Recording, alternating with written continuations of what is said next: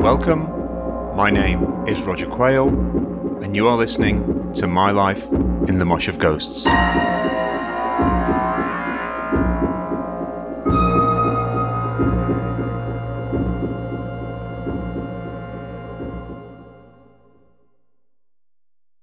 Hello there, and welcome back to My Life in the Mosh of Ghosts with me, your host, Roger Quayle, and thank you for joining me.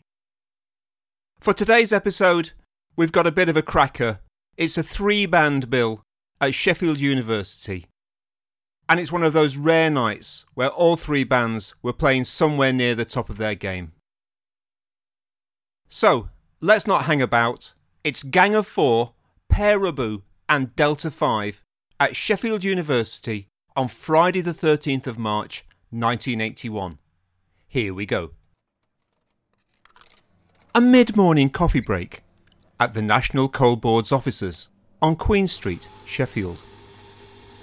On the second floor landing, a small queue is forming at the vending machine, proffering 10p pieces in exchange for something hot, wet and caffeinated in a plastic cup. You're in that band, aren't you? Clock's something. It's Vanessa, from Shipbuilding Redundancies. Oh, hi Vanessa. Yes, Clock DVA. That's it? I saw you in the paper. What's that mean then? It's Nadsat from A Clockwork Orange. Like Russian. Ooh, Russian. Are you all communists?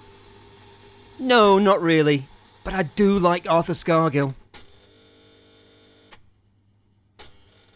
Vanessa gingerly extracts her beverage from the silver jaws of the dispenser and trots back to her department, her curiosity satisfied.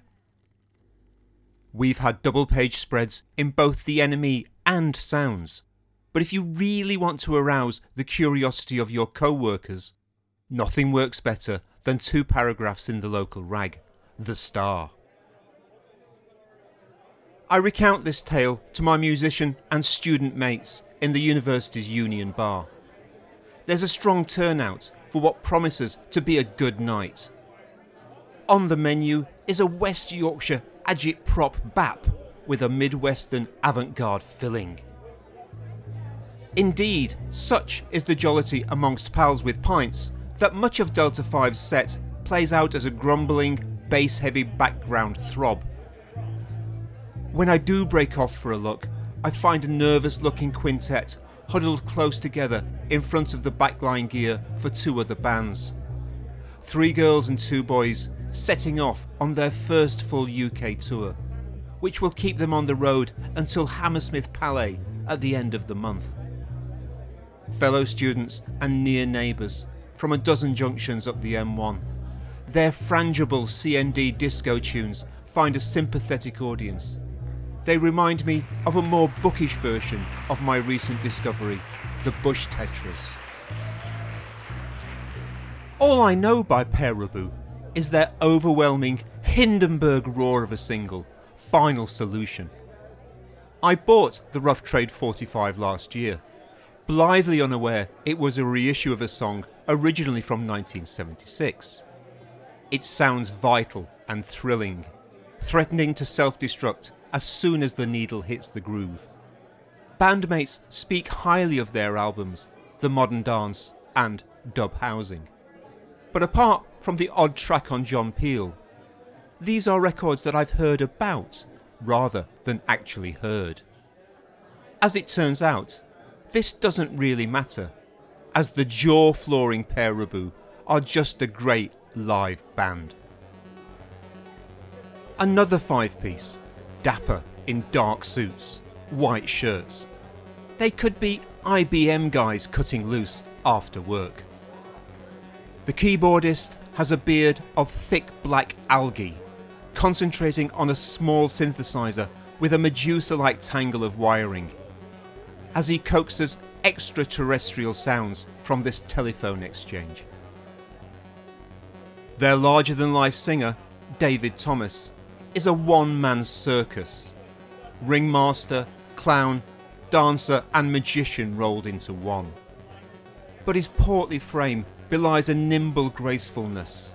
He glides across the stage as if he is levitating, frictionless, just above the boards. A Michelin man in a wrinkled black suit, bobbing lightly, an unlikely mix of delicate and imposing.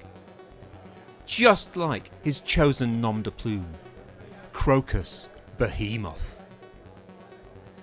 His voice is otherworldly, keening, shrill, a wobbly vibrato. Think Roger Chapman from Family sucking on a helium balloon. Then gibberish, speaking in tongues. Clunk from Dastardly and Muttley, made flesh. Jabbering away atop a science fiction soup of space shanties, carny barking and art rock clatter. More deranged than their Ohio neighbours and fellow experimentalists Devo, there must be something in the waters of Lake Erie. This is Pere Ubu's first time in Sheffield, the home of the weird. We worship at the Church of Beefheart. Our tutor is Professor Eno, and we receive this singular, unforgettable band the only way we know how. Welcome, cousins. What took you so long? Pere Ubu soak up our applause and cheers. Positive energy to fuel the flying saucer they must have parked on the roof.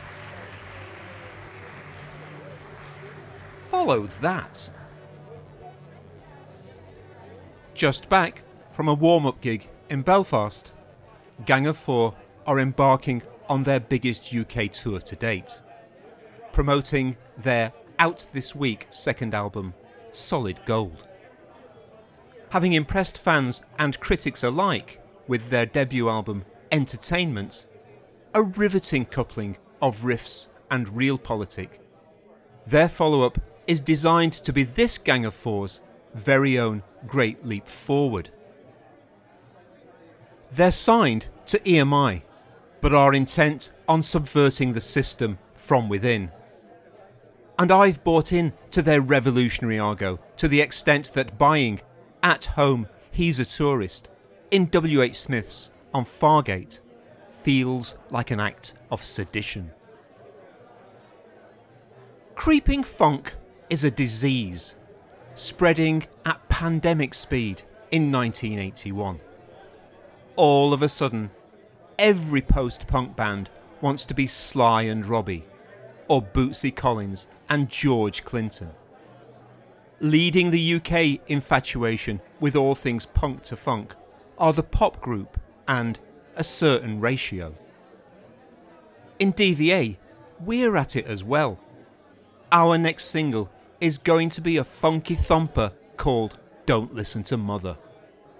Determined not to be left behind in this race to the dance floor, Gang of Four have hired top American R&B producer Jimmy Douglas to help them put the chic in apparatchik.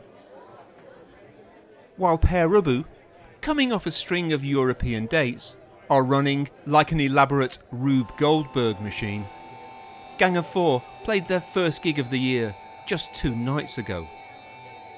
They are still getting to grips with their new songs, which they play a lot of, and which we, the audience, don't yet know. Things keep breaking. Roadies changed the snare drum 3 times in the course of the set.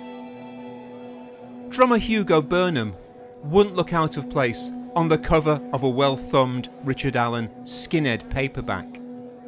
To his left stands a strikingly heroic Andy Gill, gold-sprayed Fender Kalashnikov in his hands, looking like a Viktor Ivanov Soviet propaganda poster. Together with bass player Dave Allen, they perform pincer movements around John King, the singer, suited in a muted grey 2-piece, a lanky clothes source with aquiline features and tousled hair. They're a smart-looking band, the pleats in their pegs as sharp as their polemics, and I wonder, briefly, if they have a flight case full of Corby trouser presses. With the first 2/3 of their set dominated by new material, mostly funky variations on War's Me and Baby Brother, Gang of Four finally hit a run of familiar songs, a Molotov cocktail of Return the Gift and Natural's Not In It from Entertainment, mixed in with the pummeling Geronimo war dance that is the Peel-approved new single, What We All Want. This is indeed what we all want. Gil's fearsome flamethrower guitar scorches us as he makes purposeful Wilco Johnson-esque runs up and down the stage, while John King dances like a dervish, his elastic movements apparently dictated by some unseen drunken puppeteer. This kinetic choreography, combined with their indisputable maul of sound, finally conspires to send us, the cheering, belching, boozy mob, over the edge into a sweaty ecstasy. I head home for a weekend of hangover management. Gang of Four head for Manchester, with London and America on the horizon, and a not too distant appointment with the prefixes seminal and legendary.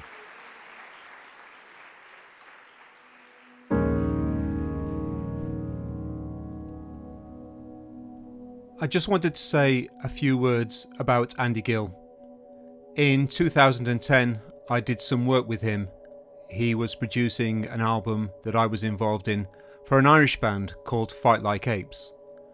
I was a little bit nervous about meeting Andy because of his enormous musical reputation, but he was just the nicest guy, just a really great guy to work with, full of ideas, full of enthusiasm, and also incredibly practical, and a great engineer and a fantastic producer. I can't believe that he's actually dead, but rest in peace, and thank you, Andy, for all the great music.